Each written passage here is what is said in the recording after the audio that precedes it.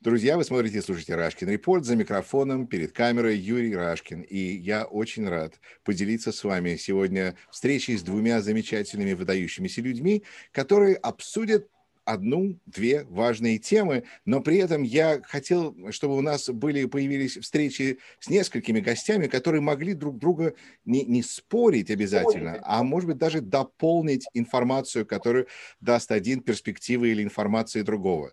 И я не могу придумать лучшего начала для таких разговоров, чем мои сегодняшние собеседники, наши собеседники. Игорь Эйман присоединяется к нам из Берлина, и Юрий Фиштинский присоединяется к нам из, насколько я понимаю, района Бостона, Массачусетса, Соединенных Штатов. Добро пожаловать, друзья. Добрый день. Добрый Спасибо.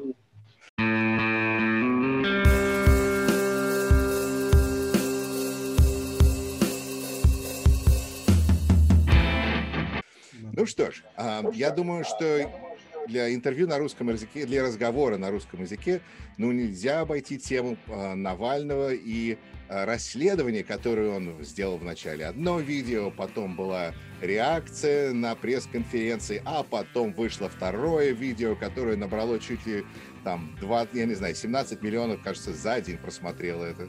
Невероятная популярность. И я хотел бы услышать, я не могу представить себе более высокого профессионала истории русских секретных служб, чем Юрий Фиштинский. Юрий, ваше мнение о том, что произошло, начнем со звонка, или даже расследования.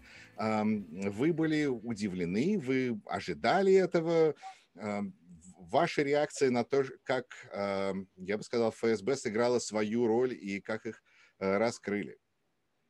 Вы знаете, ФСБ играет свою роль как обычно. Вообще-то там с конца 2017 года не изменилось абсолютно ничего. Единственное, что изменилось, это технология, которая позволяет нам сейчас, нам, я несправедливо говорю, что нам, а людям, таким как Навальный, приподнять вообще завесу всего происходившего и показать нам в реальном времени, как все это происходит.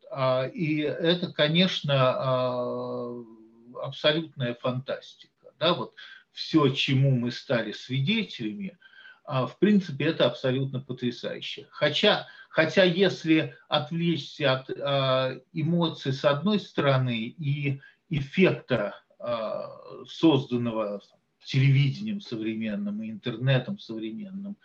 С другой стороны, я думаю, что абсолютно всем нормальным людям было понятно с первой минуты, когда мы получили информацию о том, что Навальный отравлен, что за этим стоят российские спецслужбы. Я думаю, что сомнений в этом не было ни у кого. И те люди, которые утверждали даже в самом начале, что они в этом не уверены, что они еще должны подумать, посмотреть, какие собираются доказательства и проанализировать ситуацию, были в лучшем случае неискренни. В лучшем случае. А в худшем случае выполняли заказ, осознанно выполняли заказ российского руководства. Вопрос, к сожалению, который мы должны задать, изменится ли что-нибудь после того, как произошел очередной провал в проекте российских спецслужб по отравлению своего противника. Я боюсь, к сожалению, что не изменится ничего. Потому что, как раньше они убивали абсолютно безнаказанно своих врагов, в какие-то десятилетия в большем количестве, в какие-то в меньшем количестве, но всегда абсолютно безнаказанно. Так и сейчас, к сожалению, все, что происходит, происходит абсолютно безнаказанно для российских спецслужб, для ФСБ, для российского руководства. Репутация? Что? А репутация?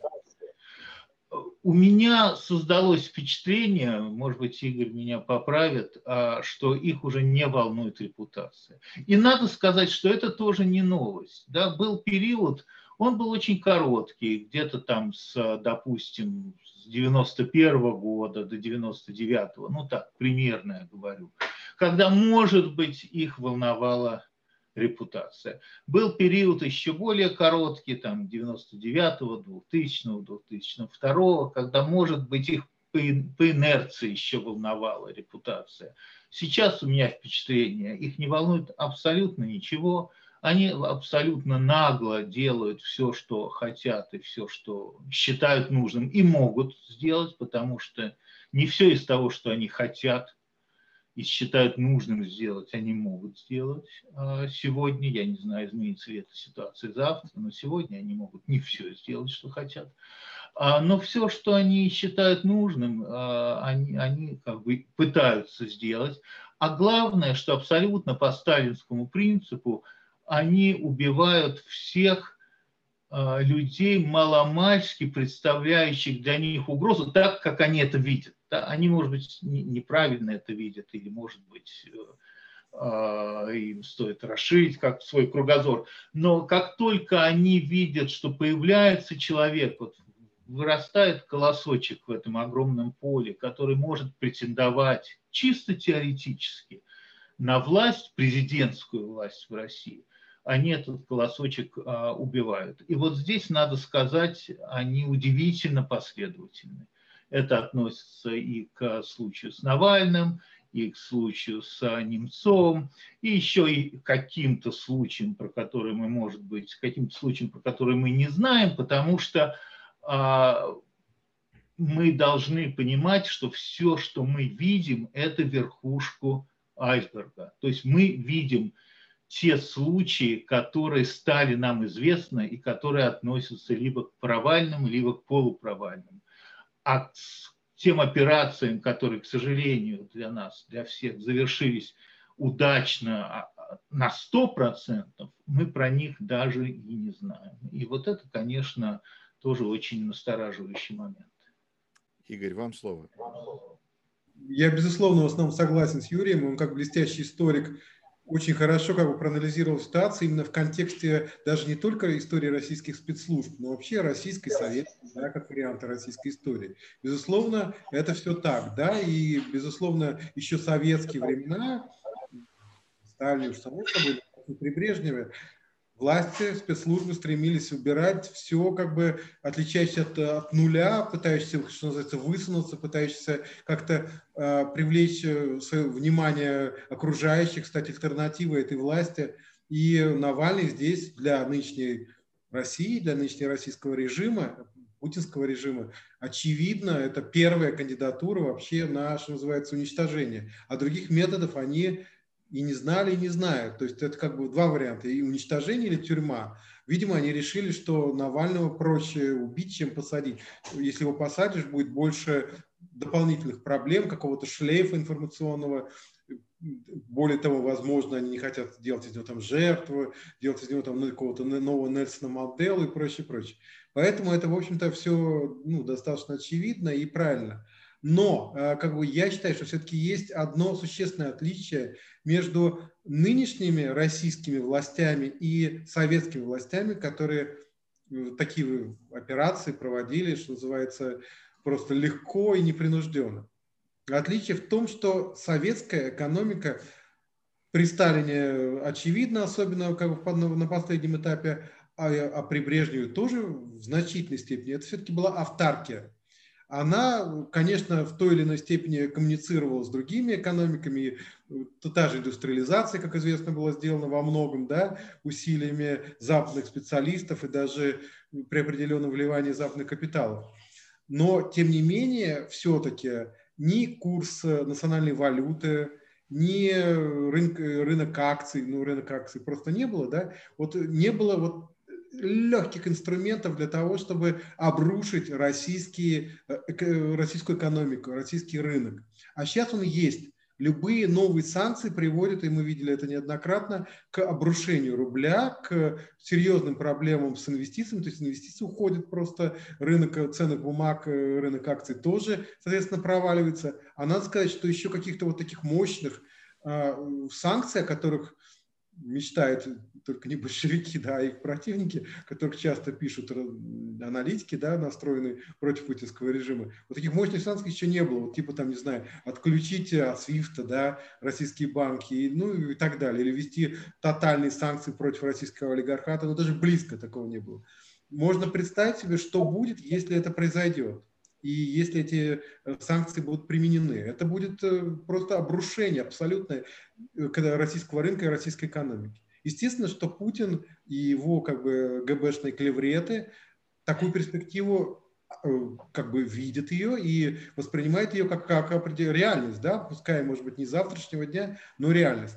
И возвращаемся, собственно, к ситуации с Навальным. Вот такие события, как такие международные, публичные, чудовищные скандалы, как отравление Навального, они могут привести, или, по крайней мере, это движение в этом направлении, к каким-то вот глобальным, серьезным санкциям, которые могут быть реальной угрозой для этого режима. Поэтому я думаю, что они, конечно, очень сильно комплексуют по поводу вот этого всего скандала. В отличие от, не знаю, советского режима, понятно, что там Сталину было абсолютно плевать, да, там, не знаю, убили Троцкого, передавиться в правде, не более того. Там Брежневу, да, Хрущев, когда уже тоже как бы были определенные проблемы, у Шелепина они просто их сломали. Ну, конечно, не они сломали, но это был определенный повод для слома его карьеры, убийства Бандеры и Реббита. При Брежневе они старались вообще как бы не участвовать, по крайней мере, за границей, да и в России считанные и довольно спорные эпизоды вот убийств, да, ну, не знаю, известное убийство Богатырева, но там, в общем-то, недоказанная история, и потом он не настолько был знаменит, как Навальный. Потому что они уже как бы все равно опасались такого варианта. При этом, как я еще раз повторю, для них вот такая международная реакция была гораздо менее болезненна, чем для путинского режима, экономика которого вписана очень сильно в мировой рынок и очень уязвима для экономического давления и санкций. Поэтому я думаю, что они, вот как бы, грубо говоря, сейчас стоят на ушах реально и действительно в легкой панике. Безусловно, может быть, там сам фюрер, уже потерявший полностью вообще какое-то представление реальности, живет на своем каком-то мире. Но я думаю, что его окружение очень сильно напряжено в этой ситуации и просчитывает риски, и очень боится каких-то, что это станет дополнительным аргументом, потому что аргументов и так достаточно, тем более учитывая новую будущую администрацию Байдена, о которой мы еще поговорим, которая будет явно более жесткая к кремлевскому режиму, чем была трамповская администрация. Да и в Европе происходят изменения, уже по Германии, где я сейчас живу. Поэтому они, я думаю, эту перспективу видят и очень боятся. И я думаю, что там легкая паника. Хорошо, тогда дайте мне вам задать вопрос, потому что из того, что я слышу от обоих из вас, это то, что само расследование Навального, ну, оно рассмешило людей, люди улыбнулись, это прекрасно, синие трусы, но на самом деле это не решает никаких проблем, репутация ФСБ, их это не так уж и волнует, они делали то, что делали, и будут делать безнаказанно, секретная полиция будет секретной полицией, ура. Но, с другой стороны, такие покушения влияют на страну на международном уровне, и вот тут им есть чего опасаться, потому что есть какие-то варианты санкций, особенно если появляются правительства, государства, которые начинают как бы серьезно воспринимать вот такие нарушения, и, скорее всего, это будет администрация Байдена. То есть в этом основной смысл вы видите всего этой, от покушения до раскрытия Навального, в этом смысл. Игорь? Ну, если позвольте, я сейчас быстро как бы отвечу. Безусловно, основные риски в связи с этим покушением, и это уже сейчас очевидно, они находятся не внутри страны, а за рубежом. Совершенно видно, да, как здесь в Германии, да, где я живу сейчас, эта ситуация очень сильно, скажем так, не то чтобы испортила репутацию путинского режима, она и так была на нуле, но она очень сильно настроила общественность и политические элиты и власти конкретно, и даже конкретно госпожу Меркель, которая давно уже, по крайней мере, с 2014 года довольно критически относится к Путину, но она начала делать заявления совершенно беспрецедентные, то есть некое количество вот этого негатива, которое накапливалось с вот этим случаем Навального, оно перешло в новое качество. И реально вот в Германии ощущается именно после вот этого фаль Навальный, случая Навального, новое качество отношения к путинскому режиму, гораздо более жесткое, более негативное, чем было раньше. И собственно, вот как бы, безусловно, международная составляющая, мне кажется, основная. Однако нельзя упускать и российское общество, российское население, да, и его реакцию. Вот тут как бы очень часто сейчас, вот последние сутки, по крайней мере, везде в социальных сетях, в СМИ цитируются результаты исследований Левада-центра о том, что только 15% населения считает, что виноваты в отравлении Навального власти, а 30% считает, что это вообще как бы фальсификация и прочее, прочее. В общем, всерьез это воспринять нельзя. Ну, просто чепуха полная. Я как человек, который многие годы в России занимался реальными полевыми социологическими исследованиями, могу сказать, что верить сейчас в результаты этих исследований совершенно невозможно. Тот же Левада-центр несколько лет назад репрезентовал такие исследования, которые свидетельствуют о том, что 20-25% респондентов откровенно признаются интервьюерам, что они боятся говорить правду при опросах социологических. Это один из вопросов. Вы боитесь отвечать на этот вопрос? Да, боюсь. Спасибо, отметил.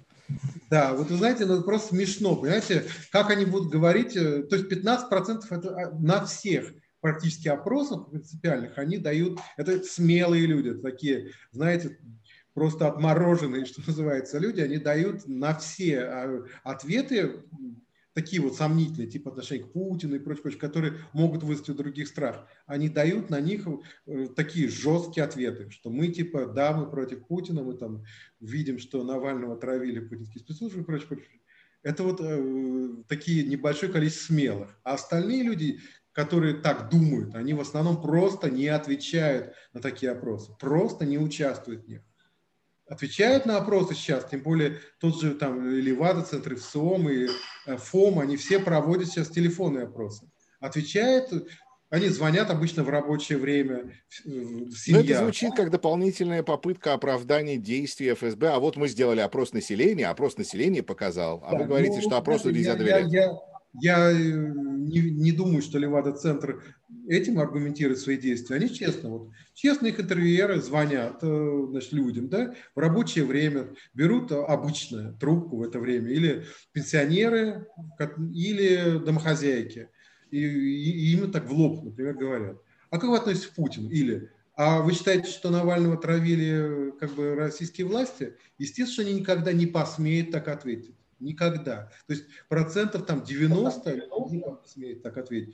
А при этом, как бы я сказал сейчас, пенсионеры и домохозяйки, но при этом социально-демографические характеристики респондентов соблюдены. Почему? Потому что потом интервьюер чаще всего задает следующий вопрос: а кто еще живет в вашей квартире? Они говорят: вот еще там такие-то люди, там, ну, условно, молодой мужчина, его жена, там, так далее, так далее. А где они сейчас? Они на работе. Но они думают примерно как вы. Да, конечно, примерно как я. И они заодно, им же платят за количество анкет интервьюеров, и они заодно заполняют еще и на, значит, не только на бабушку, но и на ее там, условно, дочку, и на зятя, значит, заполняют анкеты. Примерно так же. И все это идет, а потом, причем я уверен, что ребята из Левада-центра искренне все это воспринимают и так далее. То есть они не служат власти, конечно, ни в коем случае.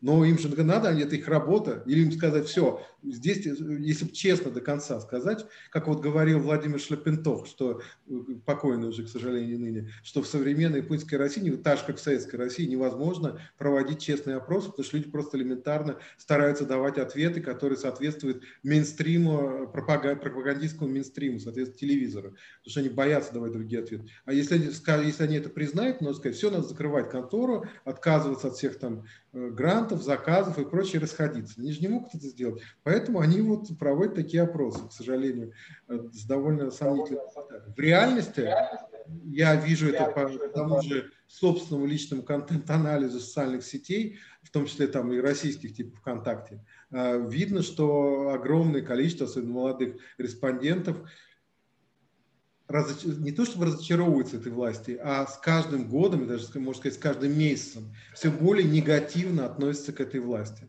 И роль вот Навального и его истории, его случаи в этом очень большая. В том числе последняя история тоже оказывает серьезное влияние на общественное мнение, особенно молодых, городских, образованных избирателей. Хорошо. Юрий, вам слово. Я хочу задать риторический вопрос. Вот давайте для простоты разговора представим себе, что 99% населения России против Путина.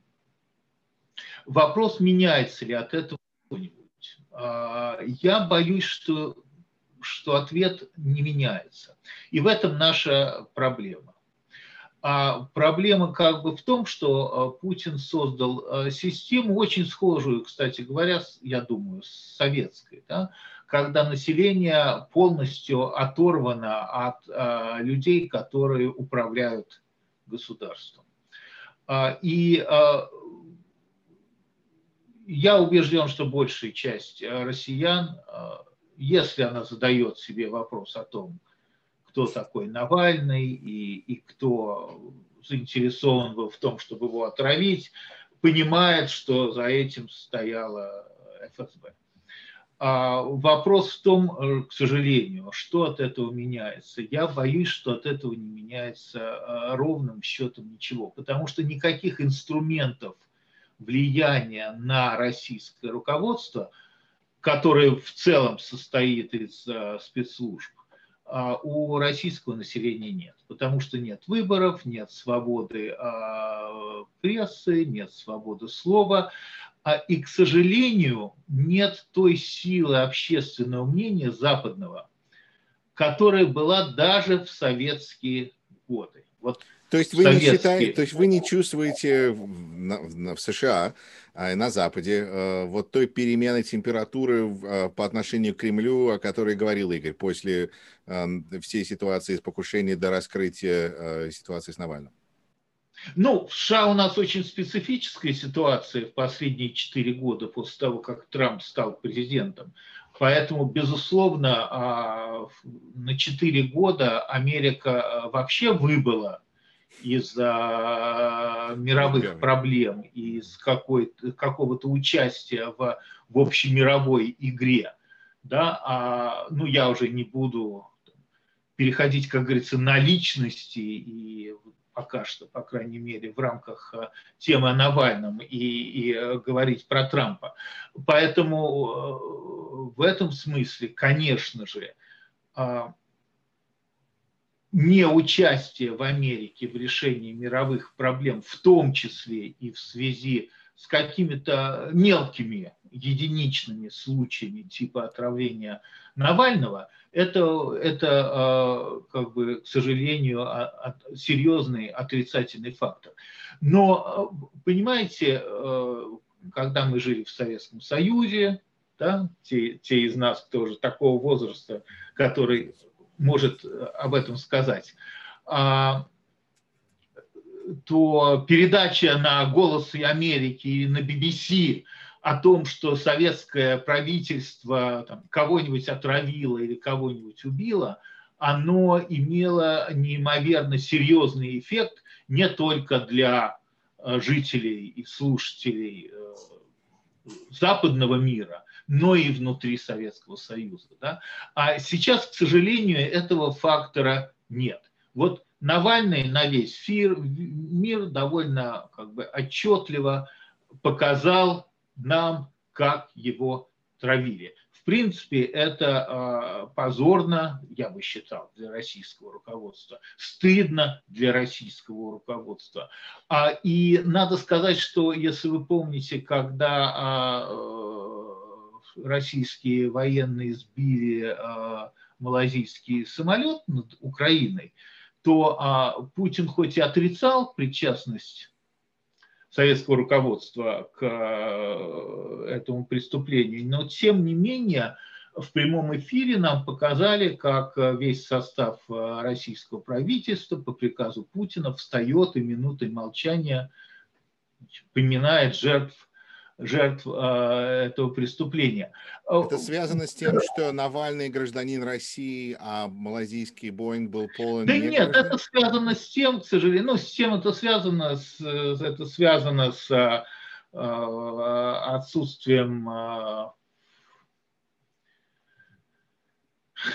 отсутствием каких-то вообще этических и моральных норм у российского руководства и в том и в другом случае. Да? Но, в принципе, ведь реакция Путина как руководителя государства, и мы понимаем, что он полковник ФСБ, и, собственно, выше этого он не поднялся, но, тем не менее, ведь его реакция абсолютно как бы постыдная и позорная, и не должен так руководитель государства реагировать на сюжет об отравлении гражданина его страны. А ведь он же ни разу, это, кстати, типично, он ни разу никогда ни одну из своих жертв не назвал по фамилии. У него такой блок есть, да, вот как Литвиненко он не называл по фамилии после отравления, Навального он не называет по фамилии после отравления, он использует какие-то очень там, ну вот этот вот человек, этот вот гражданин, этот там, который выступал, да, он даже фамилии боится называть, у него ну, какие-то проблемы есть, видимо, или профессиональная тренировка? с этим. Может быть, это такие профессиональные правила и нормы, я не знаю. Но суть в том, что, к сожалению, Путин очень хорошо понимает, что с ним ничего нельзя сделать. И это действительно как бы так, с ним ничего нельзя сделать.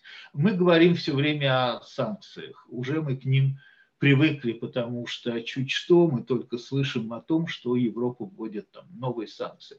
Но, к сожалению, мы должны признать, что, видимо, это не те санкции, которые нужно вводить. Потому что санкции, которые нужно вводить в отношении России, причем это нужно было начать делать давно, может быть, после убийства Литвиненко, может быть, после вторжения в Грузию, безусловно, после вторжения в Украину. Но когда мы каждый раз в очередной кризис обсуждаем санкции, это означает, что все предыдущие санкции, которые мы вводили, были абсолютно недостаточны, потому что смысл наказания заключается в том, чтобы, ну, как сказать, минимизировать желание у преступника совершать новые преступления. А мы видим... возможности преступника, лимитировать возможности это убить человека как бы... не так легко, как оказалось на деле Навального. Мы увидели, что это не очень легко. Они 3 года за ним охотятся, бедные. И то как бы убить несколько бригад. Смогли. Да, и то не смогли убить. Так что, видимо, это не очень легко. Но, тем не менее, убить человека относительно легко. Поэтому нам нужно вводить другие санкции. Другого типа, другого уровня. Нам нужно понять, где те болевые точки, по которым нужно бить, если иметь в виду режим Путина.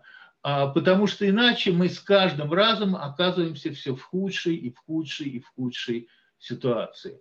И я думаю, что если бы правительство Великобритании в 2006 году, например, после отравления Литвиненко, потратило бы 10% энергии, я даже не говорю про ресурсы, про деньги, которых у Навального просто нет, 10% энергии из той, которой потратили инсайдеры и Навальный на раскрытие отравления Навального, то, конечно, на отравлении Литвиненко все бы закончилось.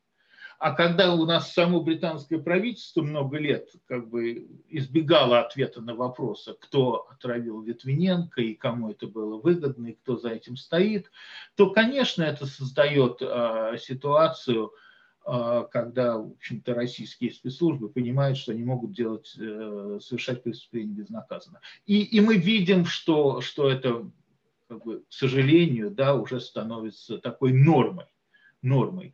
Потому что, повторяю, Путин знает, что реально его наказать нельзя. Почему это происходит, это другой вопрос. Во-первых, прежде всего, ни у кого нет, к сожалению или не к сожалению, опять же, это другой вопрос, ни у кого нет задачи разрушить Россию или нанести России ущерб и удар. Вот такой задачи нет. Это только в Кремле на Лубянке считают, что у всего западного мира есть задача там, разрушить Россию. Нет такой задачи. У всех есть задача жить с Россией в дружбе и в мире. А, к сожалению, Кремль сам не хочет ни с кем жить в дружбе и мире. И это главная наша проблема. Да? Поэтому, если предположить теоретически, что там вдруг придут к власти какие-то другие люди, которые будут ставить перед собой совсем другие задачи, то абсолютно все проблемы, связанные с Россией всего нормального мира, тоже сразу исчезнут. Но для этого действительно надо отказаться от каких-то таких глобальных принципов, типа, что если кто-то претендует на должность президента в России, то его надо убить. Да? Такой простой момент. Да? И я думаю, что Навальный абсолютно... Такая базовая планка такая. Да, абсолютно был прав, когда сказал, что вот момент, когда было принято решение его убить, это момент, когда он сказал, что он будет выставляться на президентских выборах. Да? Потому что действительно, как справедливо сказал Игорь, при том, что они, даже не то, что подтасовывают результаты опросов, они их не подтасовывают, просто опрос можно произвести в стране, которая свободная, и где люди говорят то, что они действительно думают. А в стране, где люди не говорят то, что они на самом деле думают, опрос не имеет смысла, потому что все равно никакой правдивой информации этот опрос нам не дают. Да? Знаете, мне это как напоминает Жванецкого, что надо вместо этого просто собирать анализы, мы получим больше информации. Я думаю, что, безусловно, именно так. Хорошо, тогда последний вопрос по поводу Навального, перед тем, как мы перейдем в следующую тему. И, Игорь, вам первое слово, потому что вы об этом уже писали, и я тут возьму такую секундочку, напомню зрителям, что вы слушаете Рашкин Репорт. Пожалуйста, подписывайтесь на YouTube, Facebook, и спасибо всем, кто поддерживает этот канал на Патреоне. Вы мои герои. Игорь, вы пишете о том, что раз Кремль решил убрать Навального, то они его уберут. У них есть гибридные способы, они могут так, они могут сяк, они могут это сделать руками нацистов, они это могут сделать руками кого-то еще, но они теперь не остановятся. Это такой каток, который идет в одну сторону. Я вас правильно понял? Не совсем правильно. Нет, я надеюсь. Да, я тоже надеюсь, что я такого не писал, потому что я все-таки так не думаю. Безусловно, риск есть, и риск серьезный. И, безусловно, там Путин и его эти криворукие опричники, они ужасно оскорблены, они никогда не простят Навальному этого позора, который он просто реально их опозорил во всем мире, причем не просто как убийца, для них это убийца, это для них, в принципе, даже комплимент, а именно как криворуких, бездарных, убогих, ничтожных, непрофессиональных, ублюдочных убийц, да, недокиллеров, недоубийц, каких-то вообще мерзких ничтожеств. То есть самое плохое – это не убийца, это провалившийся убийца. Да, для них, конечно, потому что убийство – это их профессия. Понимаете? Плох не тот сантехник, который копается в дерьме, а тот, который копается таким образом, что дерьмо просто ему в лицо бьет. Понимаете, вот это вот те сантехники, которым дерьмо выливается за шиворот. Я имею в виду российские. Это, видимо, нехорошо для Навального, для его будущего. Справедливо. Во-первых, конечно же, если они работают в режиме безнаказанности, то что их остановит? Да, во-первых, я не уверен, не убежден, не считаю, что не работает в режиме абсолютной безнаказанности. Как я говорил, вот нынешний российский режим, в отличие от сталинского и в меньшей степени от брежневского, он все-таки экономически интегрирован в мировую экономику. И он уязвим, он очень уязвим. То, что еще пока, хотя, конечно, даже те санкции, которые были, они все равно били по тому же курсу рубля, и по уровню жизни в России, и по инвестициям, и по развитию экономики, и по олигархам. Они били, но слабо, но они были абсолютно рахитичны. Эти санкции были абсолютно рахитичны. Если будут нормальные, санкции, их можно... Кстати, есть две линии. Да, линия Навального, которая говорит, что нужны тотальные санкции против всего олигархата, и условная линия Каспарова, которая говорит, что нужны тотальные санкции, отраслевые санкции против, например, против экспорта энергоносителей, там, нефти, газа и прочее. Я считаю, что наиболее эффективные санкции, они должны совмещать и тот, и другой вариант. И теоретически, опять-таки, учитывая те политические изменения, которые сейчас происходят в США и в меньшей степени в Европе, это как бы реальная перспектива. И это помогает шансам Навального выжить? И это помогает шансам Навального выжить, потому что они боятся этого.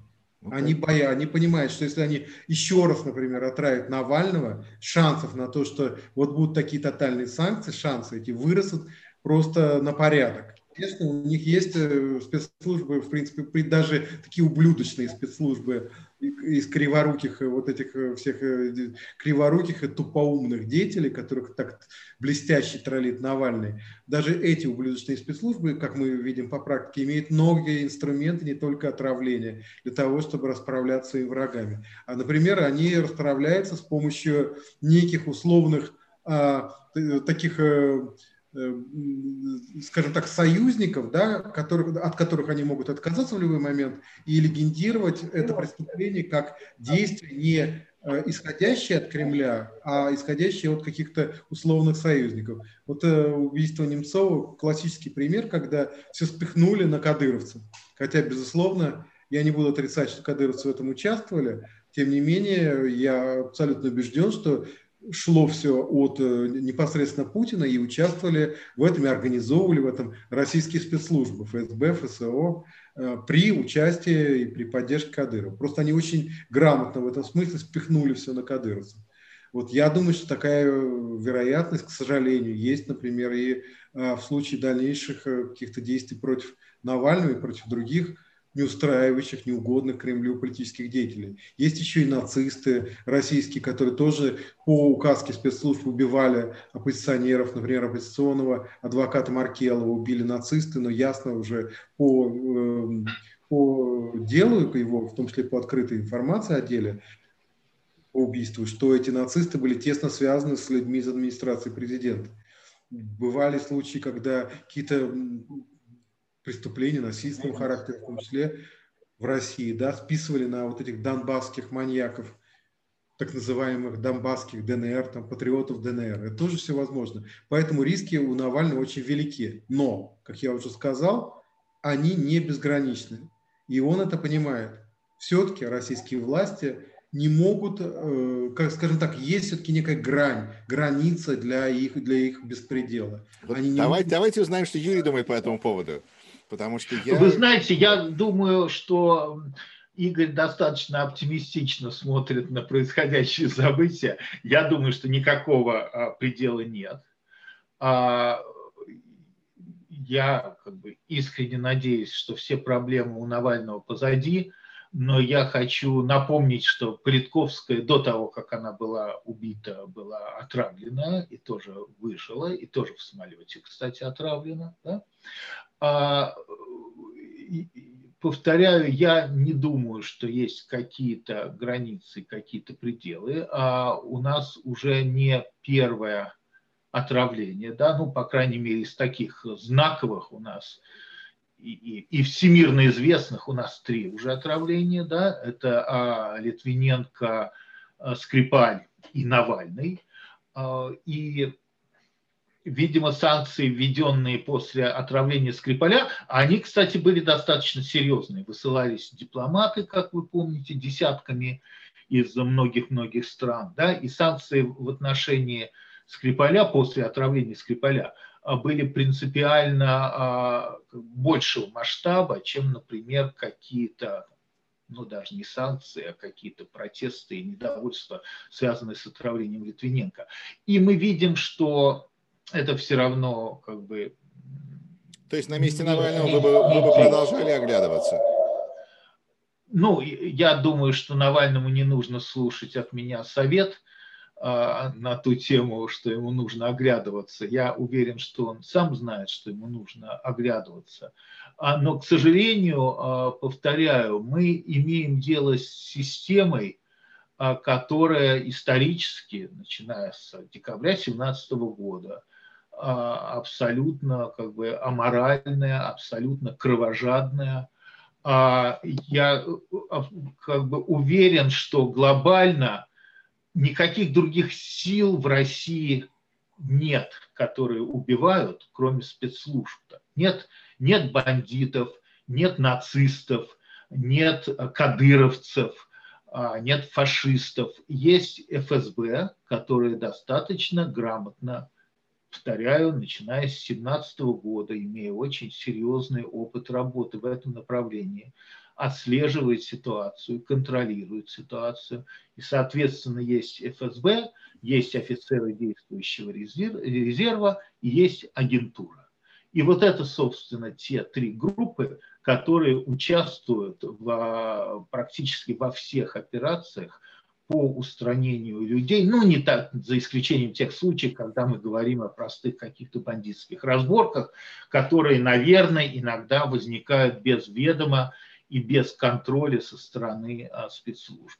Все остальные убийства, абсолютно все, дело рук российских спецслужб. Я думаю, что это мы все обязаны как бы понимать, потому что, повторяю, это та реальность, в которой мы живем и в которой мы действуем. И есть очевидные как бы две группы населения, которые в первую очередь отслеживаются спецслужбами России для устранения. Это люди, претендующие, конкурирующие с Путиным за власть в Кремле, и это люди, совершившие с точки зрения спецслужб предательство и, допустим, или измену.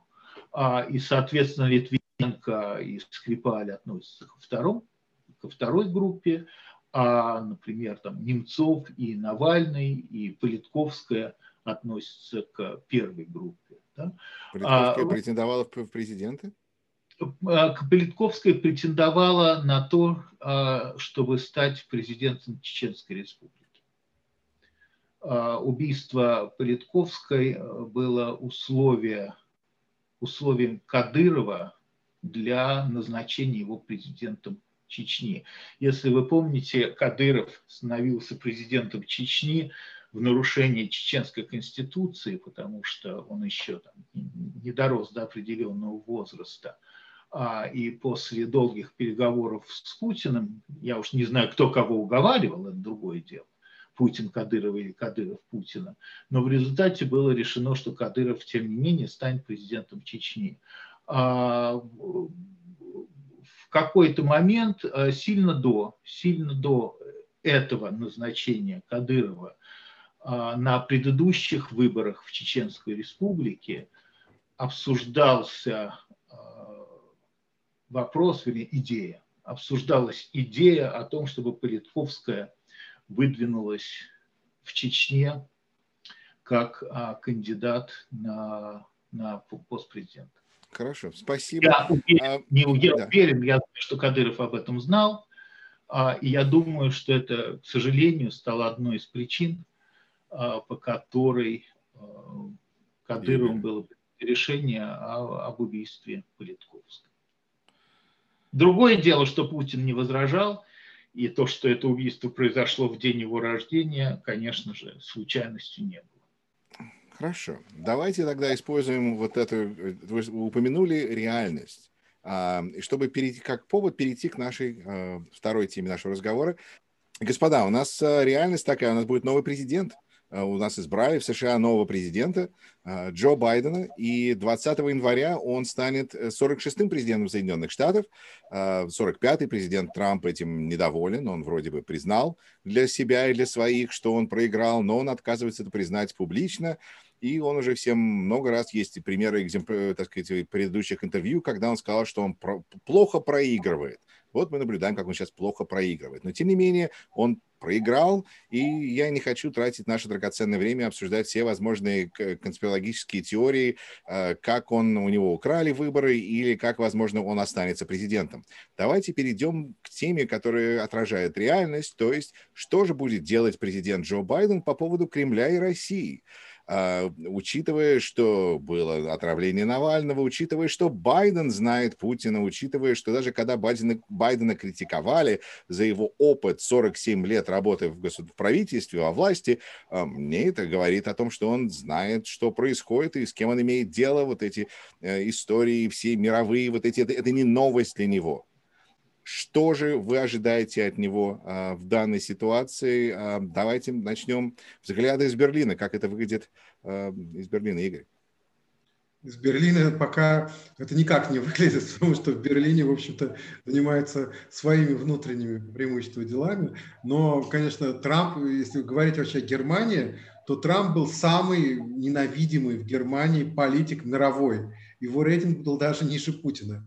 То есть Трамп вообще для немцев это олицетворение всего того, что они ненавидят в жизни. Ненавидят в жизни, в политике, в бизнесе. Вот эти дешевые понты, фанфаронство, вот этот такой брутальный такой сексист богатого, да, такого мужика мерзкого. Его просто здесь ненавидели.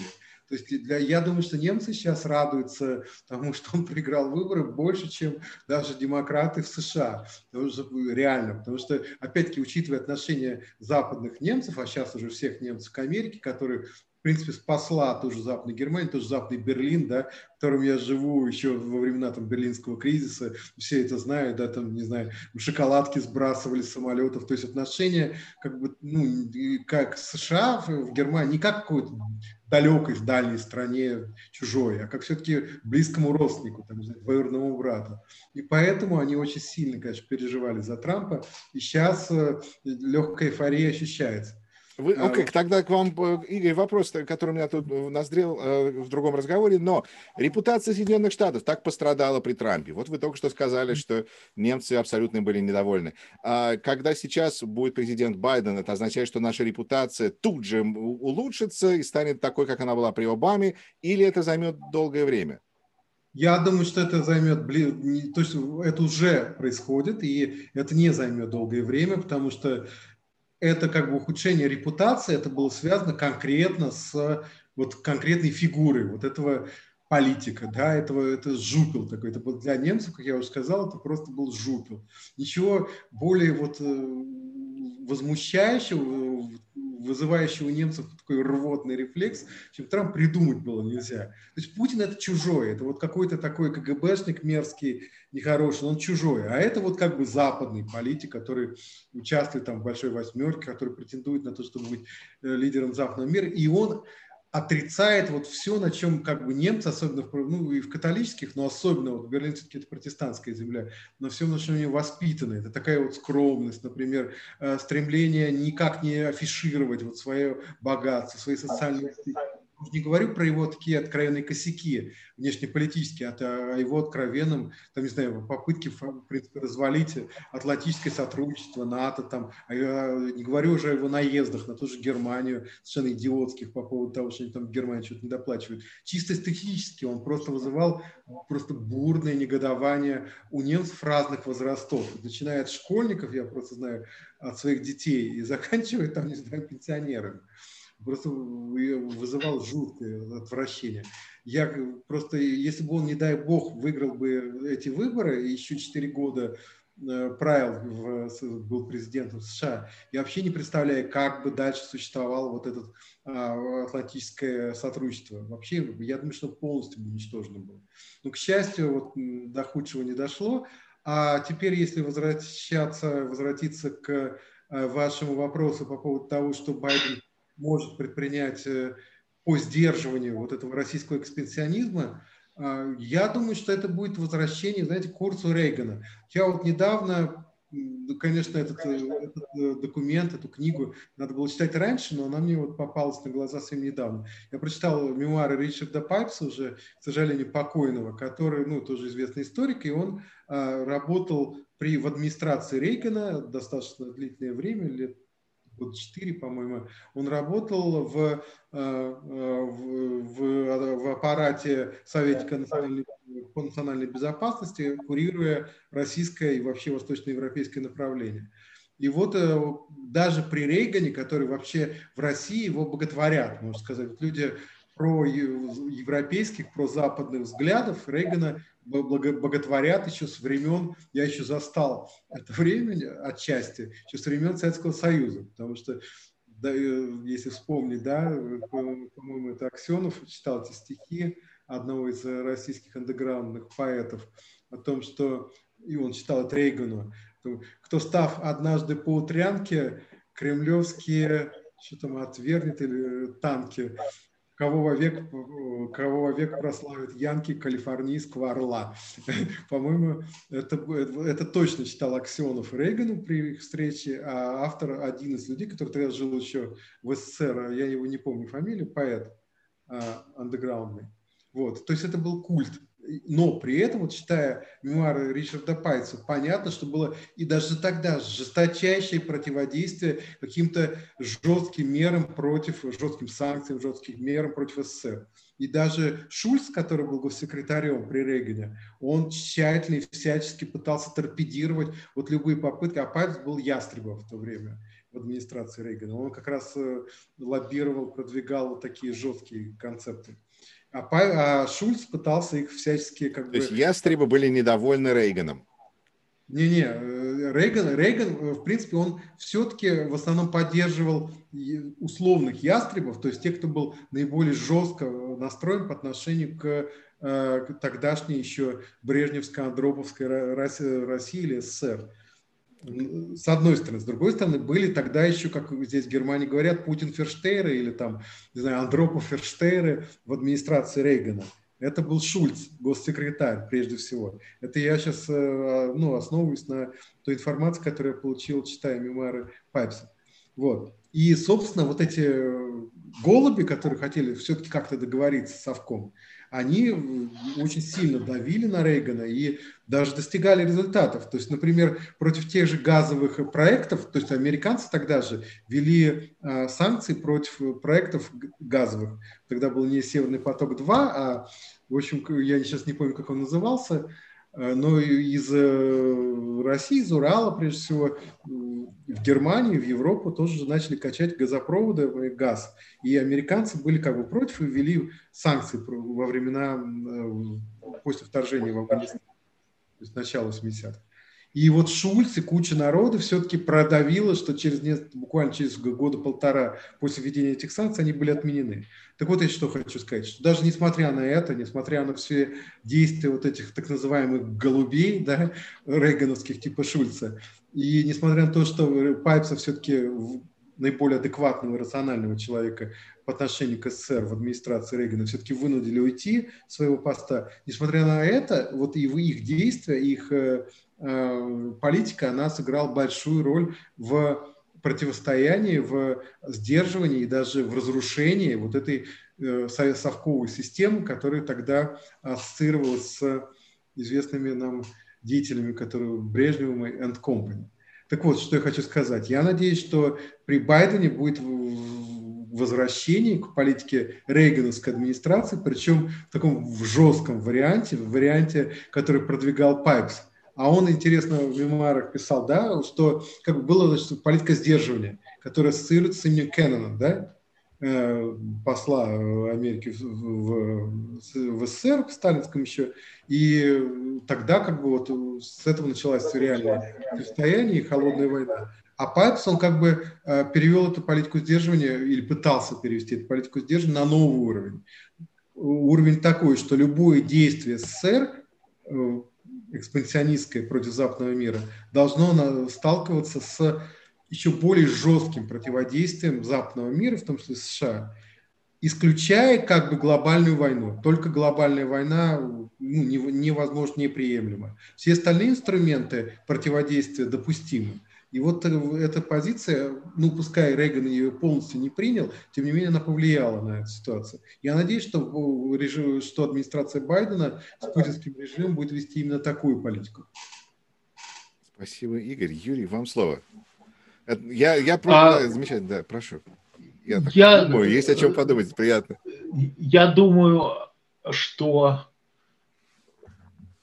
у нас еще будут проблемы с Трампом до 20 января. Я не считаю, что все плохое уже позади. Я думаю, что у него, к сожалению, еще есть время для того, чтобы нанести еще где-нибудь какой-нибудь урон Соединенным Штатам. Будем, тем не менее, надеяться, что он уйдет из Белого дома или его вынесут, это уже не имеет значения, 21 января 2021 года. Я думаю, что Байдену понадобится очень много сил и энергии, чтобы залезать те раны, которые появились на нашем американском теле за последние 4 года. Я согласен с Игорем в том, что как раз налаживание или возрождение наших отношений с Европой, оно как раз произойдет очень быстро, потому что то, что делал Трамп, это было настолько как бы неестественно для всей истории американо-европейских отношений, ну, начиная как минимум с 1945 года, а реально раньше, что как раз эта рана залижется быстро и быстрее всего. Но Байден, безусловно, к сожалению, не Рейган, другая эпоха, другие традиции, в том числе и партийные традиции. Я думаю, что в данном случае есть разница между республиканцем Рейганом и демократом Байденом. При этом все, конечно, Игорь правильно рассказывал, все очень сложно. Да? Человек, который написал Рейгану знаменитую речь, где Советский Союз был назван империей зла, которая стала потом как бы классической фразой для определения сути Советского Союза, при этом был уволен с работы после того, как эта речь была Рейганом прочитана. Пайпс действительно продержался в Вашингтоне, по-моему, всего 2,5 года вместо положенных 4, потому что действительно он был даже для рейгановской администрации слишком жестким советником в отношении Советского Союза. Поэтому у нас много будет сложностей даже с администрацией Байдена, которая, может быть, к сожалению, будет считать, что Путин – это не главная проблема сегодня Соединенных Штатов, а, например, что главная проблема сегодня Соединенных Штатов – это ликвидация того искусственного, на самом деле, раскола, который сумел привнести Трамп в американскую жизнь. Я, кстати, с этим не согласен. Я как раз считаю, что наша проблема главная – это Путин. И что именно он в том числе стоит и за глобальным проектом по приведению Трампа в Белый дом, и глобально является тем человеком, который стоит за всем этим расколом, который в очень большой степени оркестрирован очень грамотно теми же самыми российскими спецслужбами, которые с использованием современных инструментов типа интернета, там, Фейсбука, Твиттеров и так далее очень хорошо понимают, как именно раскалывать. Потому что вообще раскол – это такой классический метод советских спецслужб. Да? Это то, на чем, собственно, всегда организовывалась, побеждала любая коммунистическая революция, любой мятеж. Ну, к фашистам это тоже относилось, конечно. Но родоначальниками всего этого дела были, конечно же, советские коммунисты. Так что я думаю, что наша главная проблема, наша американская главная проблема – это Путин. Я не знаю, можно ли эту проблему решить, и можно ли ее решить быстро, потому что на решение проблемы Советского Союза, тем не менее... Но игнорировать ее же тоже нельзя, надо же ее решать. Конечно, конечно, но я к тому, что осознание проблемы – это очень важный момент, формулирование задачи – это очень важный момент.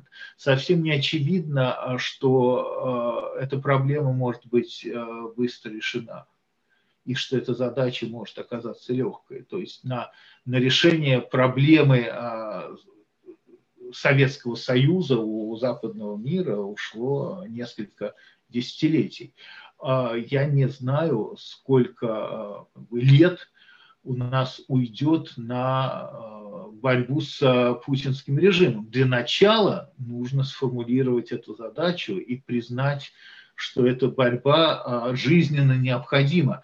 Не только для людей типа Навального, которых просто физически там перебьют, если все это продлится еще какое-то количество десятилетий, но и для таких, в общем-то, не слабых экономически развитых стран, как Соединенные Штаты, потому что мы стали свидетелем в 2016 году вмешательства в американские выборы абсолютно беспрецедентного, и все последующие 4 года мы, собственно, боремся с последствиями вот этой успешной, а я думаю, что это самая успешная операция российских спецслужб вообще в истории, после приведения президента Путина к власти в 2020 году. Да?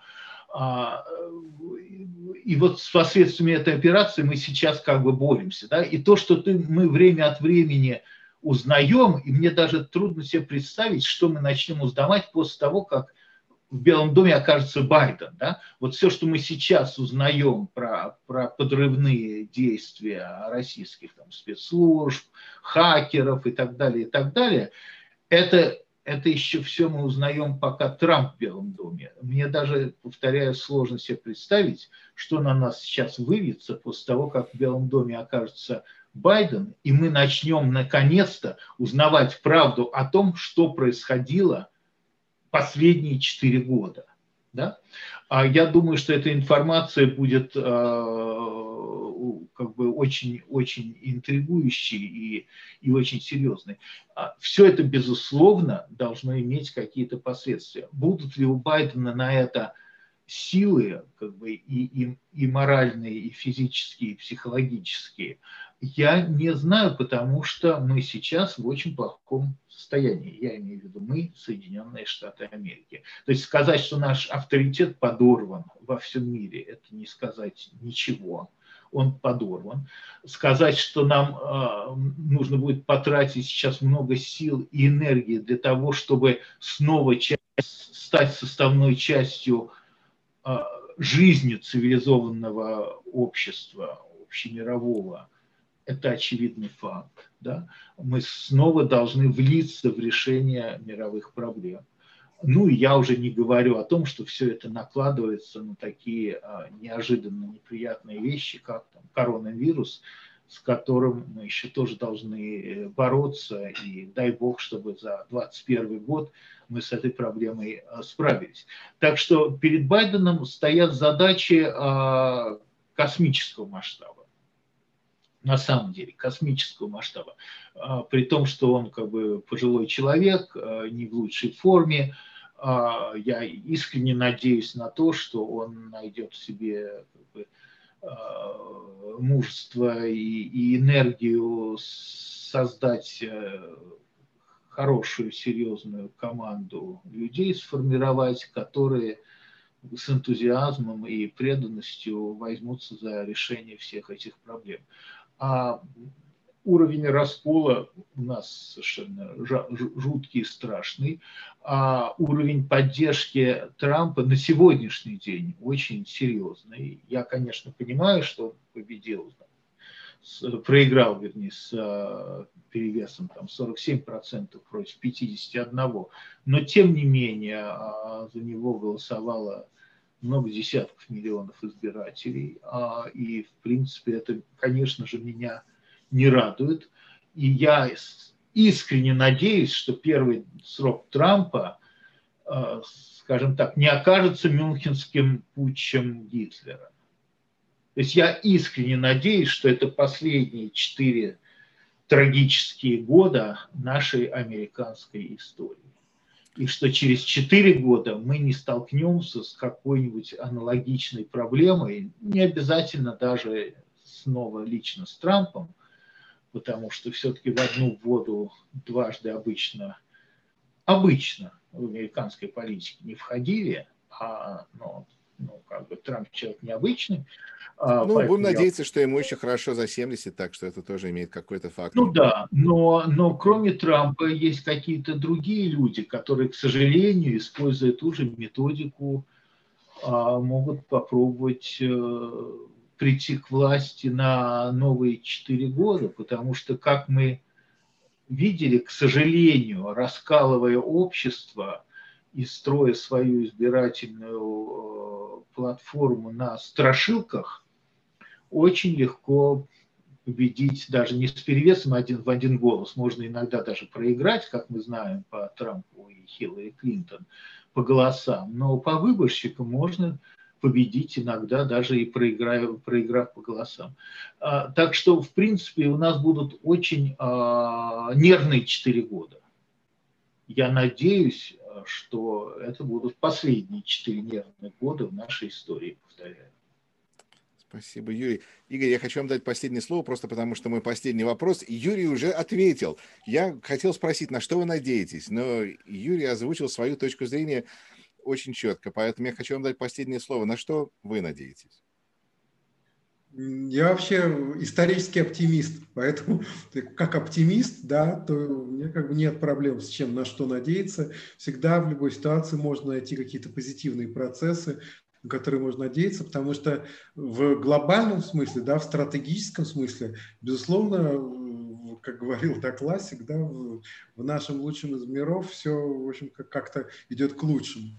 Нет, если серьезно, да, то, безусловно, вот как бы в истории, то есть я реально, да, позитивист, да, я верю в прогресс, и на долгосрочных исторических трендах он очевиден. Безусловно, в любом движении, в том числе прогрессия, это не какое-то линейное движение, какой-то линейный рост. Здесь везде есть флуктуации прогресса. Вот Трамп – это некая флуктуация прогресса, это некий нонсенс, это некое исключение из правил, которое тоже неизбежно, опять-таки, по теории вероятности.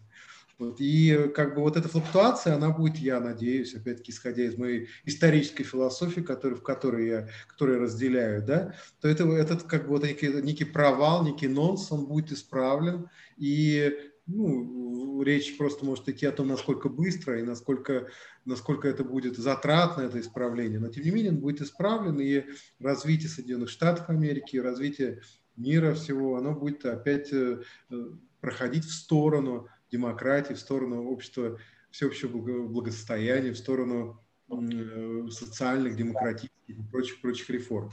Путин, по большому счету, это тоже флуктуация. То есть российская история, она, конечно, гораздо более противоречива, чем американская, но опять-таки, если подходить на длинных исторических трендах, и возьмем, например, ту же Испанию, да, собственно, от первой как бы попытки уничтожить вот эту авторитарную монархическую феодальную модель, да, в конце 18 века до перехода к стабильной демократии в 70-е годы, даже скорее в начале 80-х годов 20 века, прошло почти 2 века.